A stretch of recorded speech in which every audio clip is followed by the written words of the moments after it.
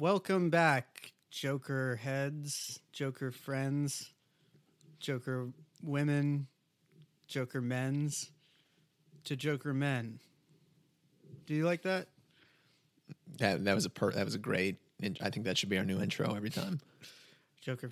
Just clip that, and you can use that just like as a sound bite, the same way you use the. Yeah. One more thing for me to edit in. You know, I mean, if you save all the clips, you can just drop them like bing, bing, bing, just little bing, bing, bing, bing, bong. Yeah. I'm gonna miss that guy. Yeah, me too. I'm Evan. I'm Ian. And we're recording this episode in the waning days of the Cheeto in Chief. This might, in fact, be the last recording session we do before, the new Morning in America. You know, it occurred to me the other day that Disney has probably been hard at work in the last few months and weeks making the animatronic Joe Biden to put in the Hall of Presidents. That's a great point. I hadn't even thought of that. Right? Robo Joe is going to be so good. It's going to be awesome. I wonder if they're going to make him like slur his words and like kind of like forget what he's trying to say. I assume they'll have him record something if they haven't already. The recording clip will be one of those lines where he's like, shoot, man, I shouldn't have said that. I hope so. I hope that they can't get a good take. Like it'll be like the Orson Welles like commercials, like those outtakes. Right, the wine commercials. Yeah. Oh, the French champagne. Yeah. Inspired by that same French excellence. But it'll just be like, okay, listen, man, I was at Disneyland in 1965. And I was there with my sweetheart, Joanne Fabrics. And we were talk of the town on Main Street. Welcome to Joker Men. Did we say that already? Today we're going to be talking about a record that it's an interesting case.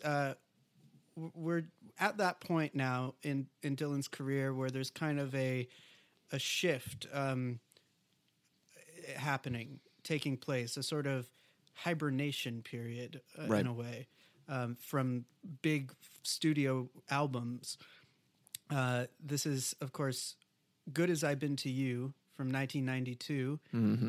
And it is significant in a lot of ways, but I mean, the most obvious is that it's Dylan returning to an acoustic record of folk covers. Not that he'd done a record all of covers before, but you know what I mean. Kind of revisiting the earliest impulse of his artistic career. Now as a fully adult man. Yeah, 51 at this point, right? Right. Yeah, born in 41, and we're in 1992. 50-year-old man. 50-year-old man. Yeah, we're at the beginning stages now of I guess this might be I was going to say it was the longest period of time that he's gone since he started releasing records between releasing originally recorded songs, originally written songs. But he's just recently tied that with the gap between Tempest and Rough and Rowdy Ways. Under the Red Sky, 1990, Time Out of Mind, the next record of original Bob songs won't come out until 1997, so this is it's going to be a 7-year gap between records of original Bob material, just like the gap between. Yeah, I guess Tempest was 2012. Tempest so that was actually an 8-year actually. Gap. Yeah. So it's another one of those points where I think I've mentioned before.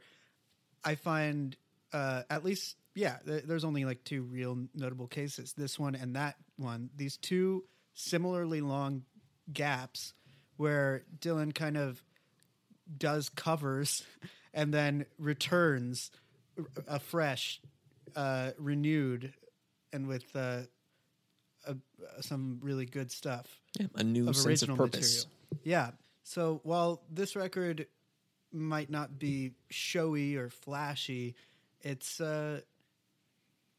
definitely important. And if you're a Dylan fan, I think it's like a period that's worth celebrating. Yeah. I mean, I think as we discovered in our episodes on Red Sky, and really, you know, most of the records that we've been covering for the last several months at this point, you know, give or take your Oh Mercies here and there, you know, it's clear that Bob is kind of like, he's not as invested in what he's putting out at this point as he once was. You know, the production is very shoddy.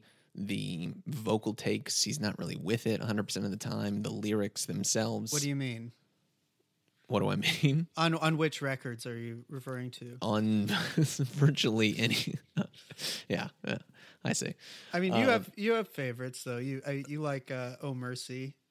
Well, yeah, no, that's what I said. You know, give or take an Oh Mercy, but you know, from your Knocked Out Loaded to your Down in the Groove to your Under the Red Sky, you know, these are not the hallmarks of a man fully engaged in his artistic practice. And so I think at this point honestly, I think he was just kind of exhausted. And previously, his answer to the exhaustion, I think, was the Christian period. Like that was just a new tank of fuel that he could start, burning to fire his creative engines, and that burned itself out pretty quickly. But then he, you know, kind of got started back in some direction, and then, you know, went on, did Infidels and Empire and stuff. But now he's like really at the end of his rope, and there isn't another quick fix kind of thing like the Christian thing to turn to. And so in this case, he just goes once again like the complete opposite direction. Like when in doubt, you know, do what you know. Like, yeah, exactly. But at the same time, I don't think it would have been expected of him to do something like this, because he hadn't, like you said, he had never released a full covers record. You know, Dylan 73 accepted, which he didn't even release himself, and certainly not an acoustic record like this for 3 decades. So it's yet another kind of hard left turn, I think, from where he was at on the preceding record. Looking back on it, you know, from our vantage point right now, I think this makes a lot of sense and totally fits into what he's done, especially considering the fact that he kind of did the same exact thing recently.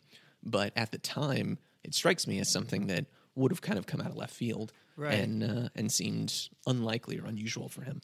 You know, it's really interesting to me because what you just said a minute ago, I actually wasn't even thinking about the Christian records, that period, as another such point. But it really is. I think there's like these 3 points in Dylan's career where he totally burns out or suffers some kind of creative exhaustion, personal breakdown, and turns to, at first, that first example is Christianity. Right. Which doesn't mark a period of him doing covers, of course, but in a sense it is. It's like totally turning his artistic practice around toward this other goal of being saved and making music about being saved, and for Jesus, which isn't so different from like doing covers. Like, it's like instead of doing an album of covers of Sinatra or like some artist that you like, you're doing an album honoring another great artist, the greatest artist. Right, yeah. He's honoring the great American artists, Sinatra, Leadbelly, and Jesus Christ. Yeah, although if you really wanted to honor Jesus Christ as an artist, you might make a table or a deck because he was a carpenter. Well, I guess, no, he's more of an iron worker, right? Less of a carpenter himself, Bob. Yeah. Yeah. Yeah. He makes gates, ornate wrought iron gates and things with found objects. Anyway, this record,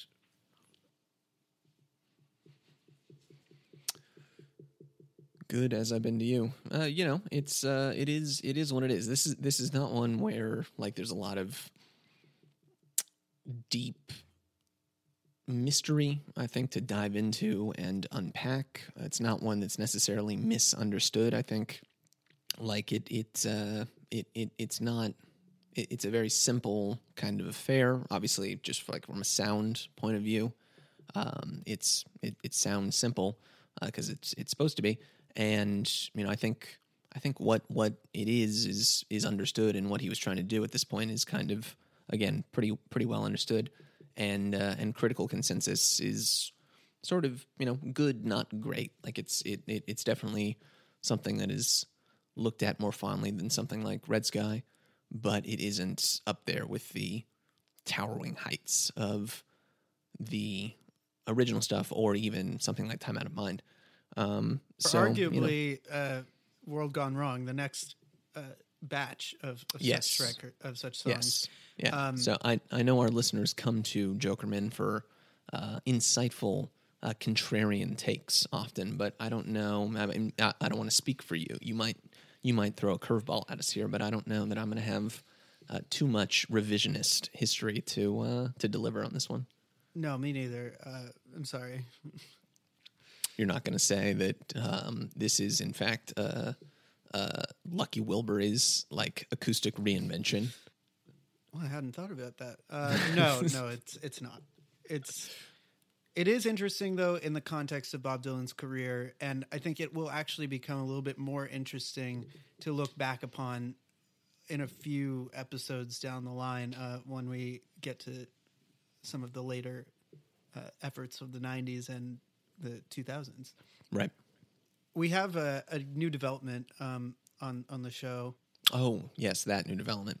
Yes, well, if you have, I guess the Bootleg Series 2, Bootleg Volume 2 on the Patreon feed isn't even going to run until after this episode, so...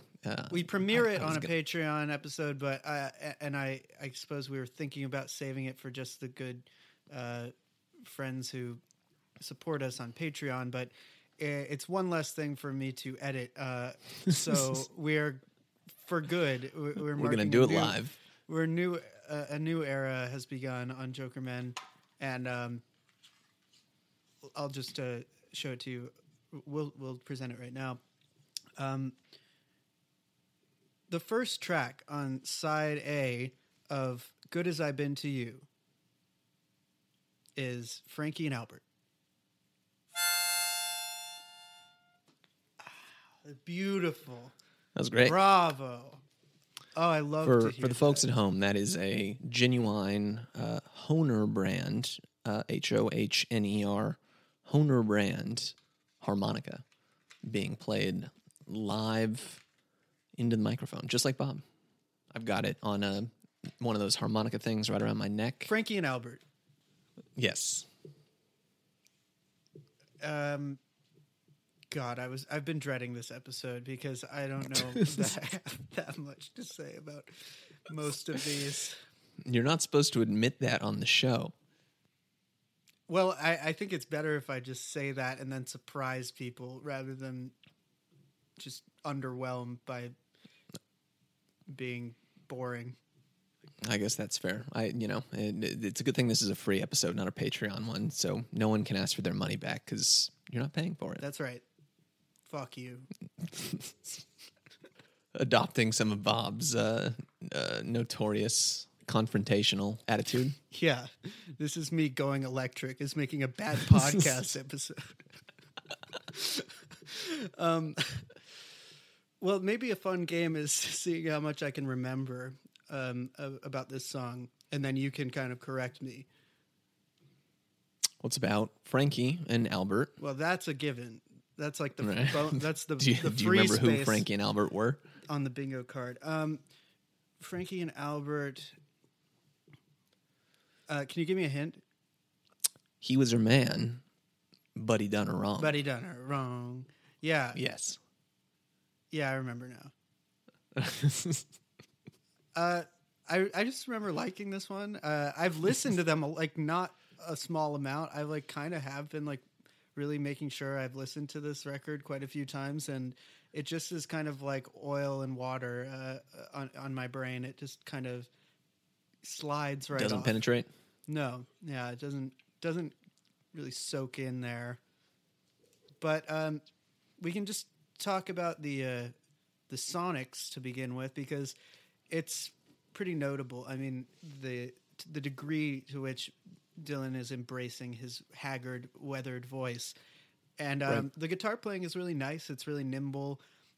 It's not like virtuosic, but it's still got some color to it.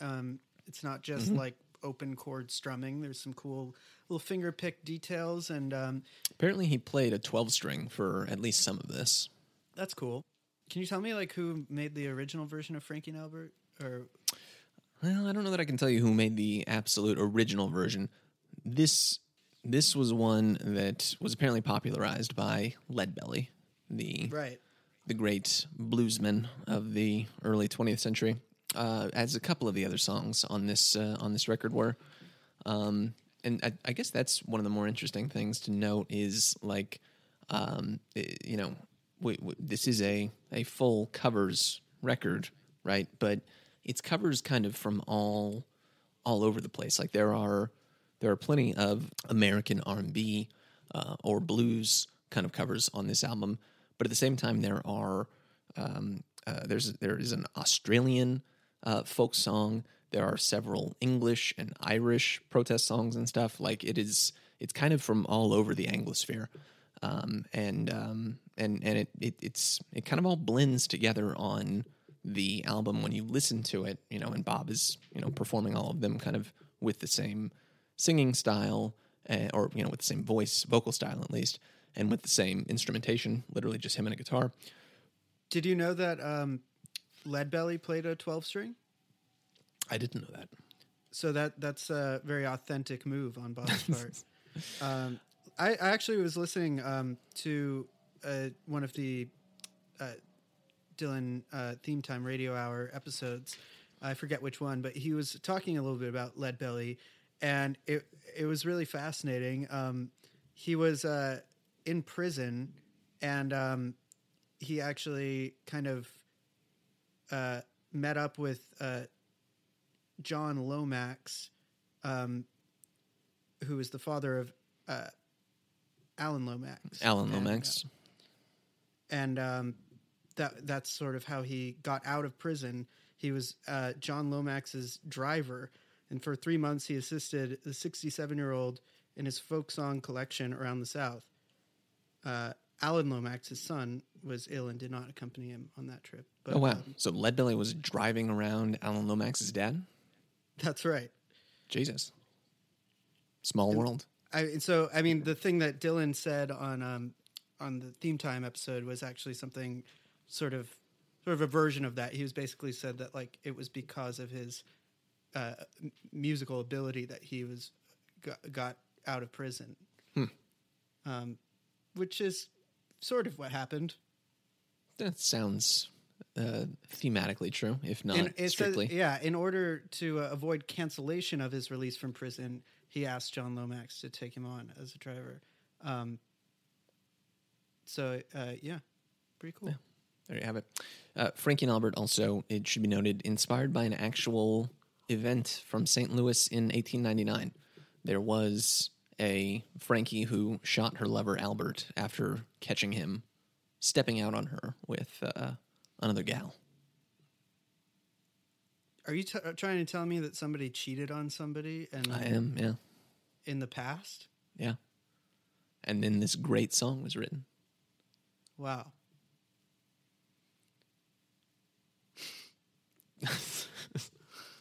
What do we got next? Jim Jones.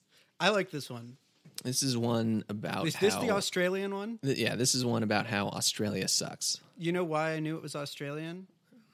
Because they mentioned New South Wales? No, because they mentioned Botany Bay. Botany Bay. Is that? I guess that's a place in Australia? Famous Australian prison. Oh. It's where they would send you if you're a bad Englishman. Right. This is a song that apparently was popular during the civil rights movement in the 1960s. It's less a song about a criminal and more a song about sort of a misanthrope who doesn't really fit in to English society and is unfairly banished to the cursed land of Australia and the Outback Steakhouse.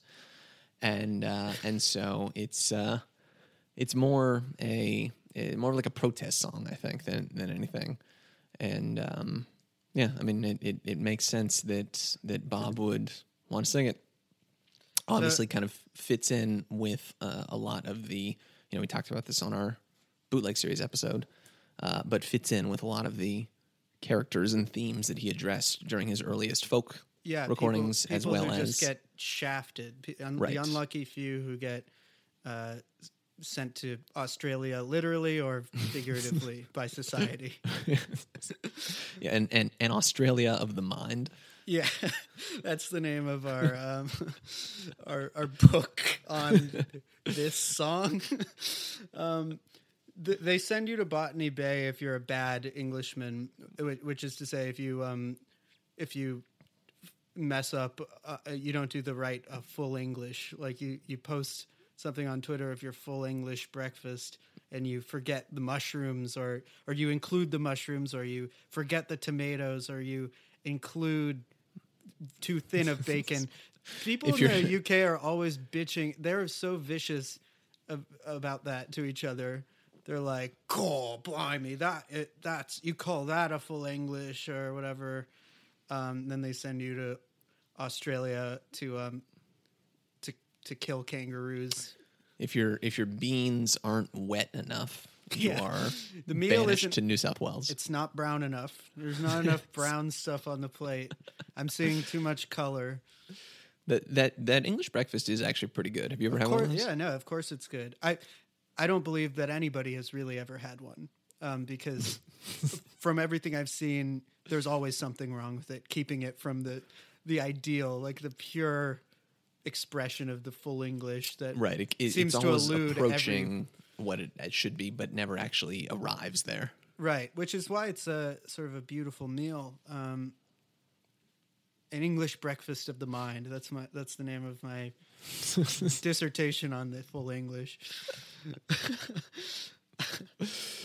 What happens to Jim Jones at the end? He is in Australia, and I think what does happen to him at the end? There's something about like him getting hung up and strung up, and the birds pick his bones clean. Or am I remembering that wrong? I think that's in like a. Let's see. We toil and toil, and when we die, must fill dishonored graves. And it's by and by I'll slip my chains. Well, into the bush I'll go, and I'll join the bravest rankers there. So Jim Jones is going to join the Aboriginals in Australia. Jack Donahue and co. And some dark night when everything is silent in the town, I'll shoot those tyrants one and all. I'll gun the flogger down. I'll give the land a little shock. He's not Remember what I say. He's not saying he's joining the Aboriginals. He's saying like he's going to join like the Bushmen. Yeah, I guess like Australian John Donahue outlaws or whatever. Yeah, he's saying he's going to join the baddest of the. I don't know enough about the history, frankly. To seems to me like it's sort of an Australian that he's gunslinger group of some sort. It seemed to me like maybe he was plotting a sort of insurrection against the tormentors. He's going to like join them and then kill them all. Jim Jones Unchained. I think that's the idea. Yeah, one of the lines in here. I didn't catch this listening to it, but seeing it on the page. But take a tip before you ship to join the Iron Gang. Don't get too gay in Botany Bay, or else you'll surely hang. Not so progressive, after all, is it? Okay, Blackjack Davy.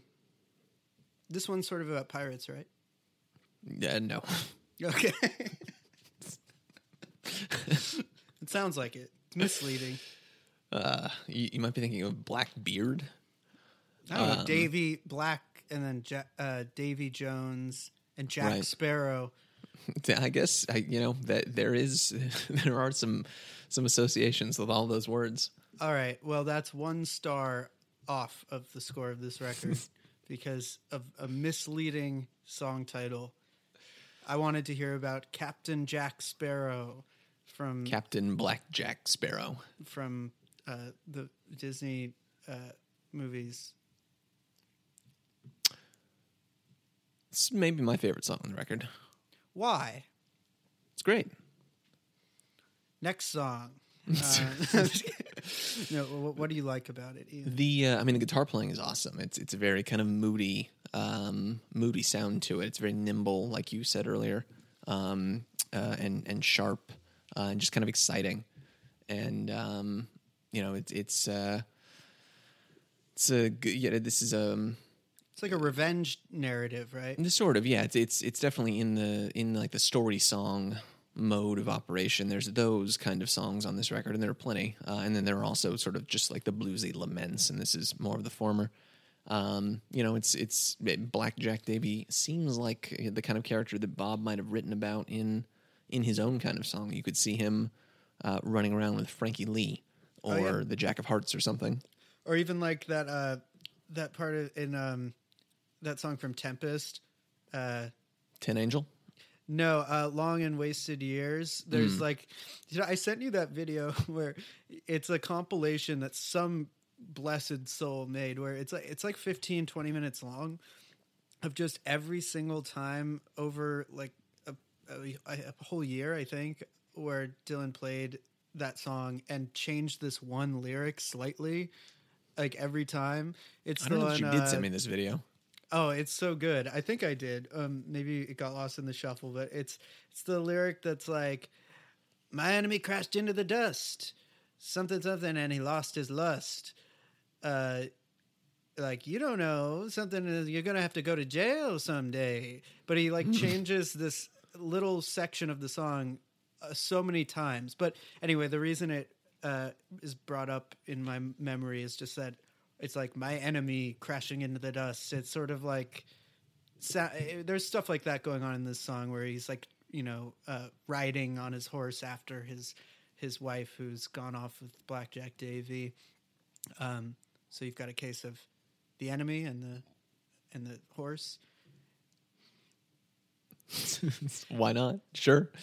Is that a boring anecdote? I just want you to hear this video because it's. Maybe I'll put in some of that here. My enemy crashed into the dust. Stopped dead in his tracks and he lost his dust.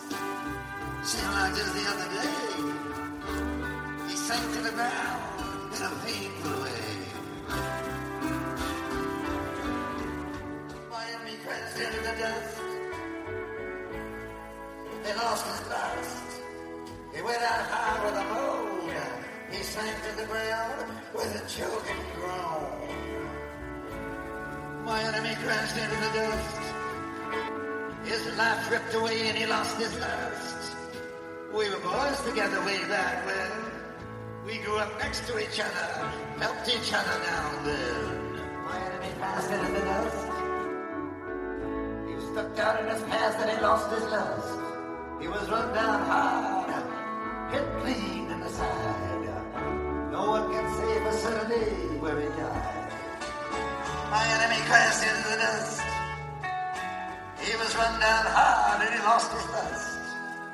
Would be I'm off to the fair.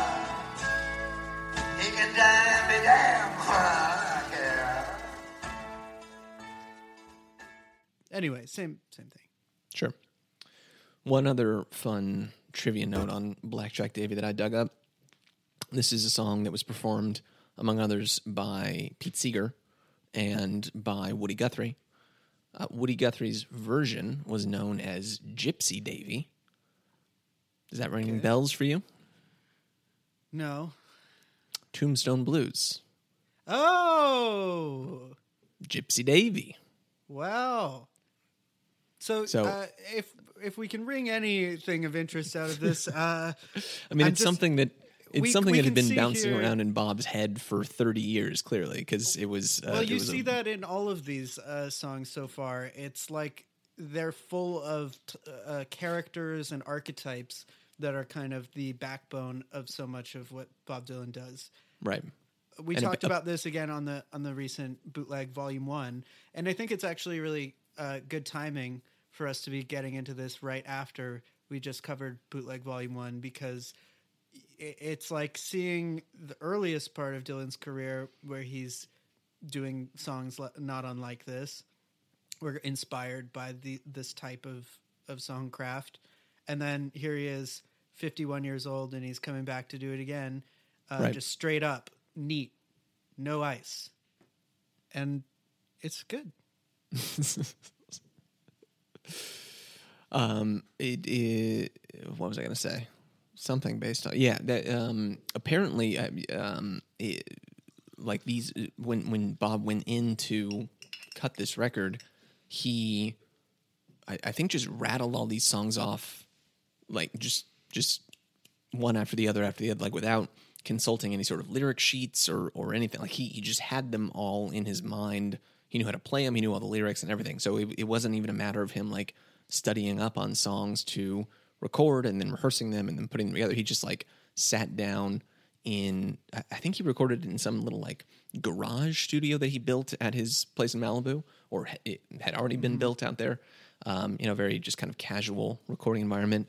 And over the course of a couple days, literally just reeled off like, 15, 20 of these tracks, just one after the other. All of them had been committed to memory. Every word, every verse, every, the melody, it was all just kind of in his mind. That's incredible. Genuinely. Like that does make this, honestly, like, I didn't know that. But I suppose it makes perfect sense. I was just listening not that long ago, to, this soundtrack record of sorts that came out alongside the documentary Partly Fiction about Harry Dean Stanton. And in that film, you see him actually just whip out the guitar and he's maybe being accompanied by somebody and he's singing the songs, just like in his living room. And the soundtrack album is just those raw recordings, and it's a similar deal. It's like these classic folk songs mostly that he's just whipping out that just mean so much to him, right? And it's really beautiful to see. And the best part about that, if I can plug that, probably a good like musical double bill with this record, is there's little bits of banter in it too, and there's a part where he's just like talking about how he doesn't really know what he's about to do, and he's like, what if I just don't do anything? How about nothing? How about silence? Now, do I have any lines? I don't want any lines. How about doing nothing? How about silence? I would have loved to hear just even a little bit of Dylan off the record, like in Surfer Rosa. You just hear like some studio chatter, right, at the end and beginning of these tracks. I think that would have added a lot, but you just have to imagine it. Yeah, I don't know that Bob is much one for studio chatter. Yeah, and we see what someone like Black Francis, who turns into in his old age. What is that? Just a cool guy with a cool Twitter account. Oh, wait, does he have a Twitter? Yeah, you haven't seen it? No. It's exactly what you expect it to be. Well, I don't.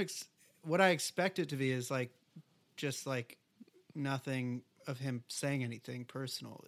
Does he actually tweet? Unless it's a parody account that is trying to make fun of him and doing a really good job. Let me pull this up real quick and because I don't. Myself. I just know that the Pixies have just they just have fallen off. Yeah, this is real. He's got the blue check. Oh my God. If you get unfollowed, please don't take personally. Need to rein in the feed and slow down the speed. That's his bio. And then, his first tweet we've got here is him retweeting Lauren Boebert, who's one of the new QAnon people that's pissing all the libs off. And the next one is a retweet of someone saying, Donald Trump should not receive intelligence briefings after leaving office. Retweet if you agree. Is he retweeting the QAnon person like in earnest, or is he criticizing? No, he's retweeting her and then quoting the inscription on the Statue of Liberty. Give me your tired, your poor, your huddled masses yearning to breathe free, the wretched refuse of your teeming shore. Is he pro QAnon? I think he's anti QAnon. He's mocking her. She was saying something about the quote unquote caravans coming from South America. And he's helpfully illustrating that the spirit of America, as inscribed on Lady Liberty, is actually contra the beliefs of this latest woman. Rock and roll. 12 hours ago, Black Francis says, "We love Baby Yoda around my house, but my kids, being the politically active kids they are, would never allow me to patronize a store who contributes to seditionists." And he's retweeting Bed Bath and Beyond. Oh, did Kim Deal? She maybe quit the band, didn't she? Oh God, I hope she did. I wonder why. Jesus Christ, this is even worse than I realized. Gosh, Dear at Clorox, stop it! Stop. All right, I'm sorry.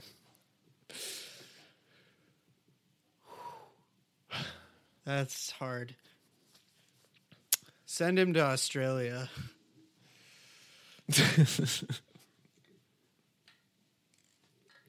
Ladies and gentlemen, the man who wrote the song Tame.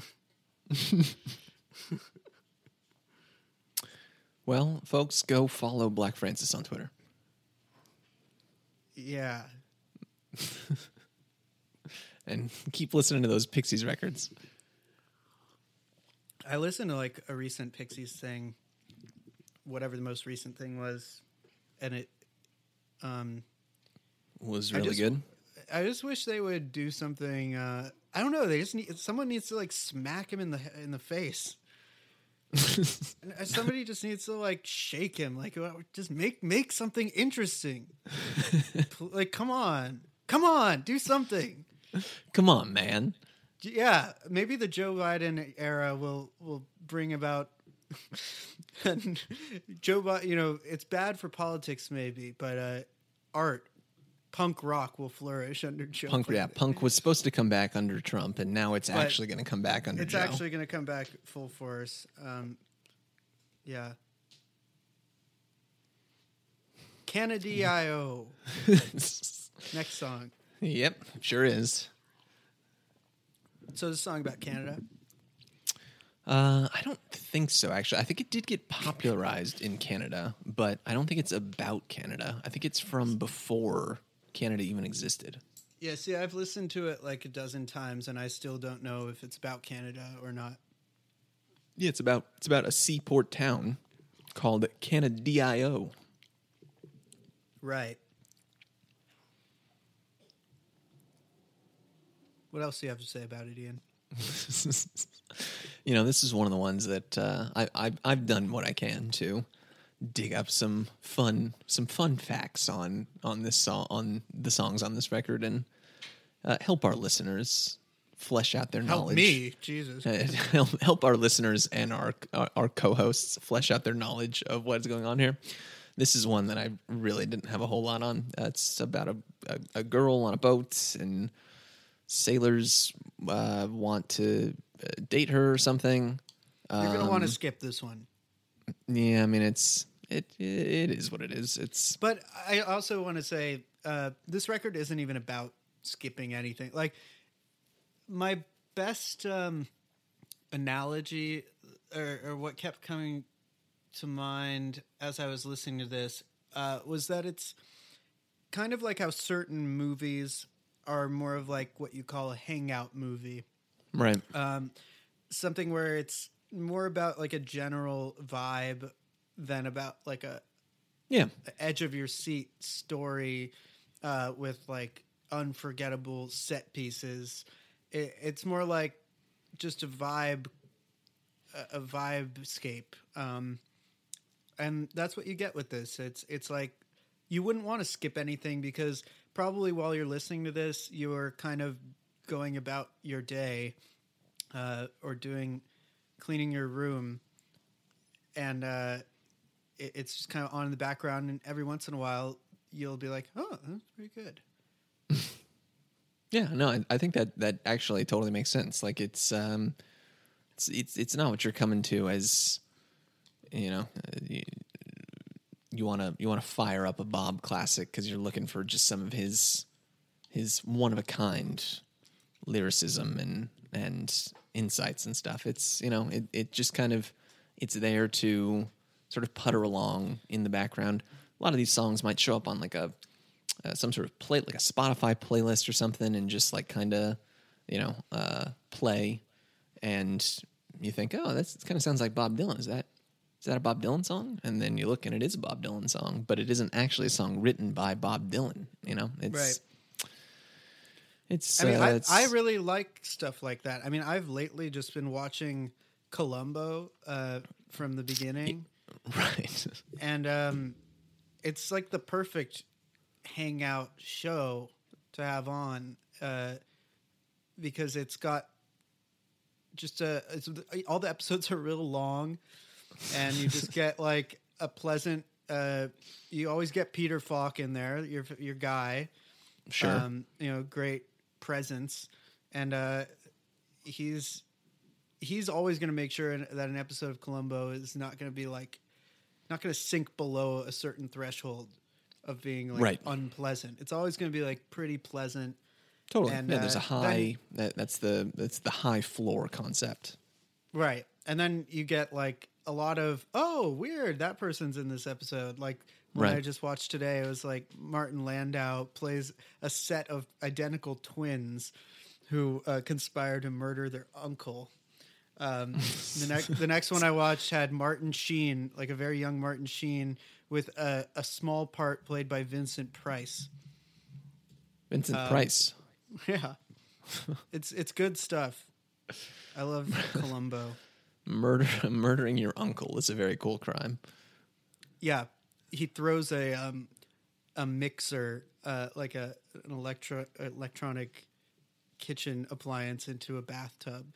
Like a blender? And, yeah, like a hand mixer, and then they dress up the uncle in exercise equipment and put him on his like elliptical bike or whatever, or his exercise machine. So he's like dead and his legs are still going on it, and everyone thinks that he had a heart attack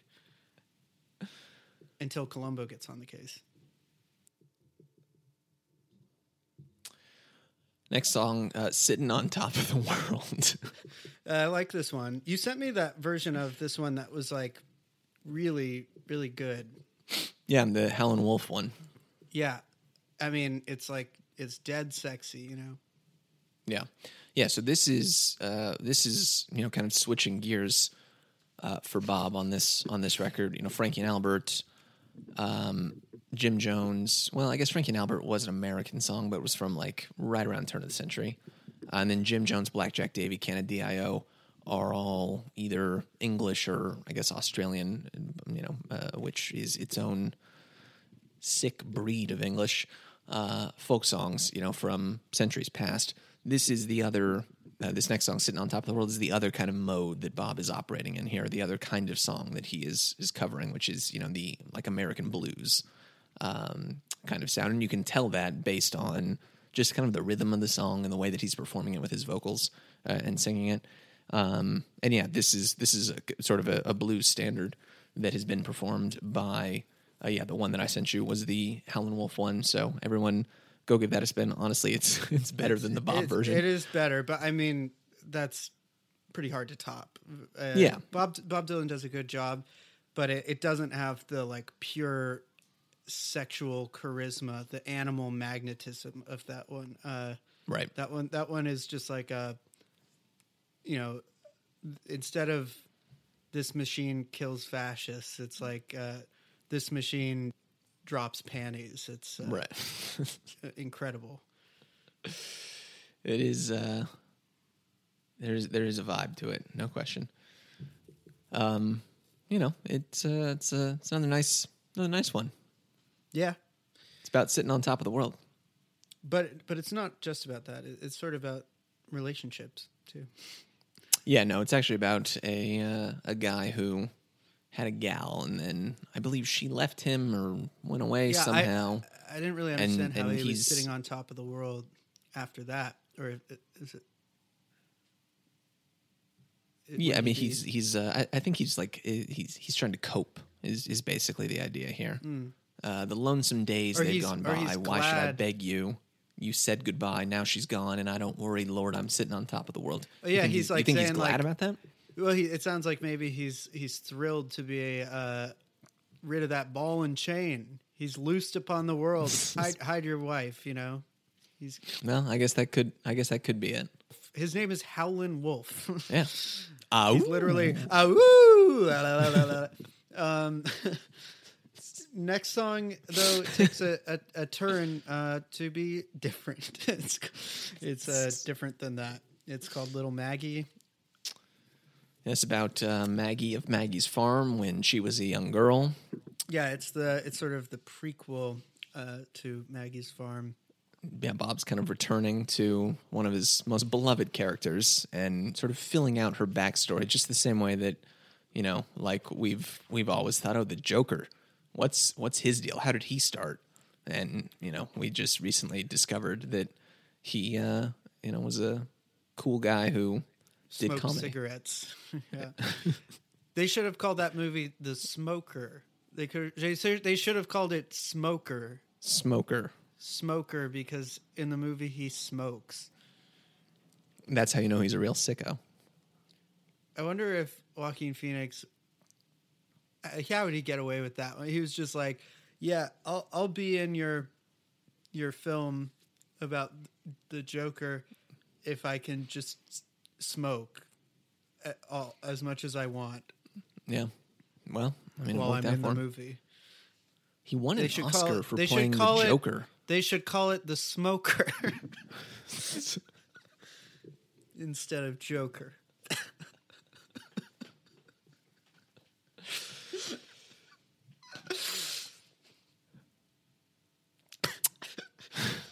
Little Maggie. Yeah. What's it actually about? I mean, in 2 words or less. It's about Little Maggie. Okay. That's It's not 2 one words. it's not one that really stuck in my head. You know, and this is Not sort of like fits the in. other ones, which are Right, yeah, exactly. near and dear to the me. other ones that are all very memorable to you. This was okay. Here's a fun bit of Bob Please. trivia here. Little Maggie performed once live, March Wow. 18th, 1992. It's about 5 weeks before I was born. Wow. In Perth, Australia. Ah, the land of Jim Jones. the very same.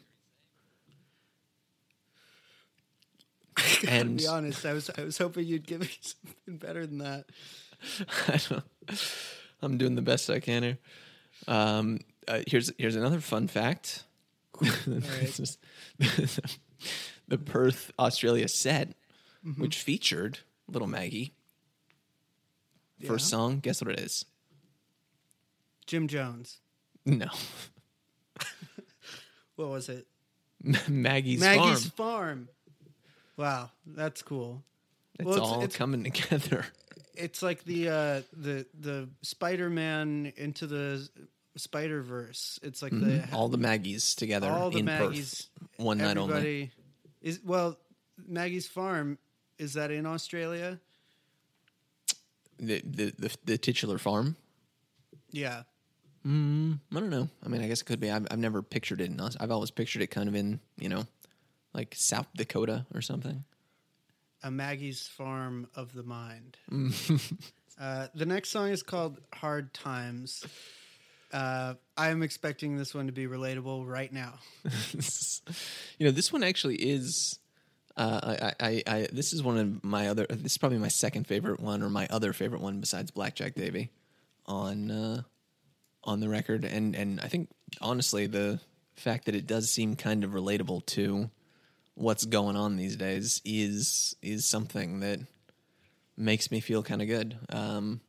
It seems like we're hopefully getting to the point where we're starting to turn the corner in some regard, and this song I think is right along those lines. Many days you've lingered all around my cabin door. Oh, hard times, come again no more.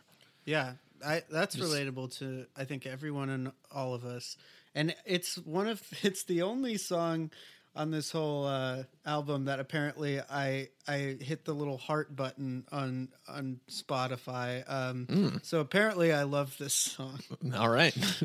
That makes sense. Yeah, I'm listening to it again right now, and I feel a spiritual peace wash over me.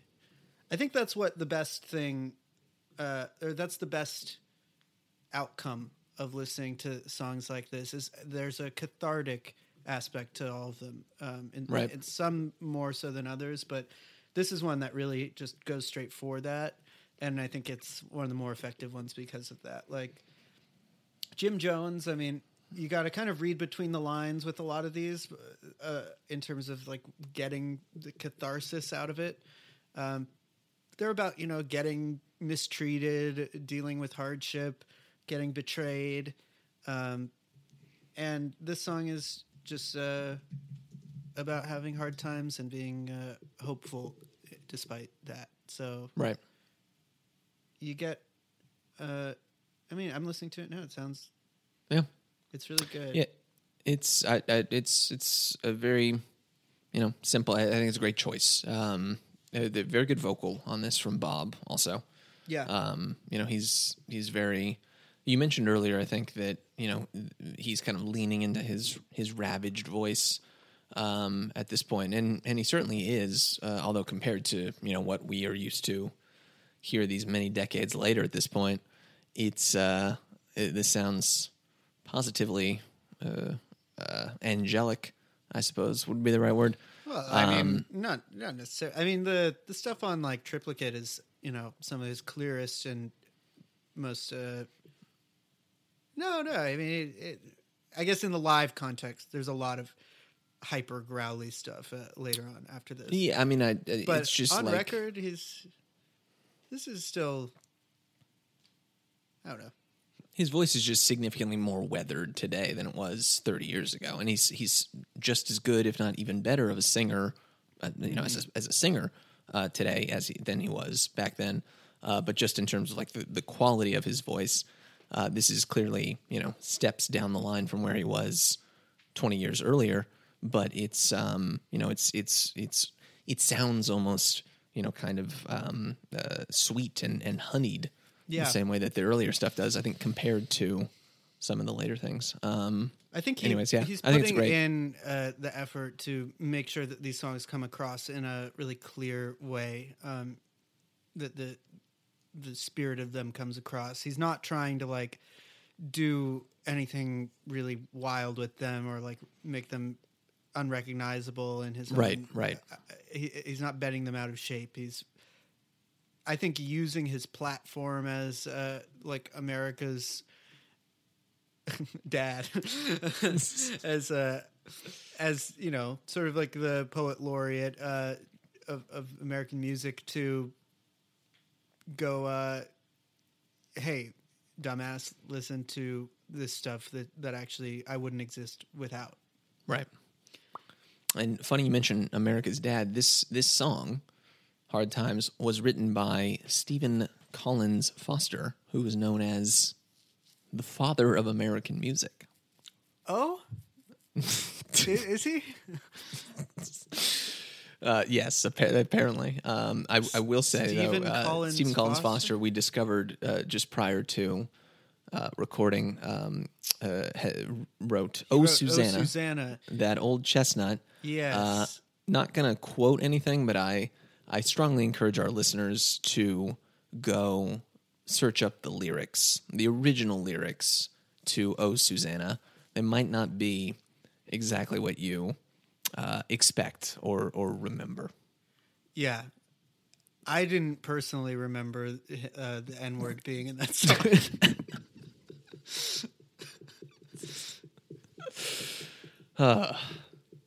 And yet... The father of American music. That's going to come back. America's dad, Joe Biden in the White House. He can say it. Oh, Susanna is Joe Biden is going to perform "Oh, Susanna" with the original lyrics at the inauguration. Yeah. And you're going to like it. "Oh, Susanna" is definitely his favorite song. Yeah. That and my grandfather's clock. So that's the end of side A of this record.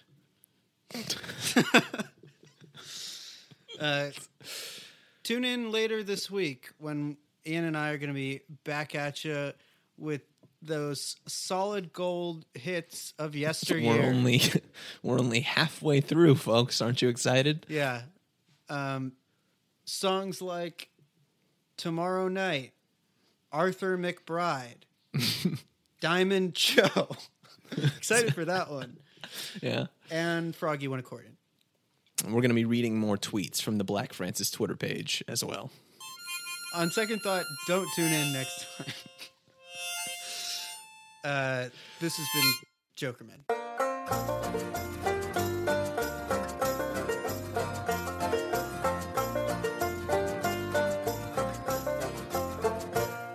I came from Alabama with a banjo on my knee. I'm going to Louisiana, my true love for to see. It rained all night the day I left, the weather it was dry. The sun so hot I froze to death. Susanna, don't you cry. Oh, Susanna, oh, don't you cry for me. I come from Alabama with the banjo on my knee.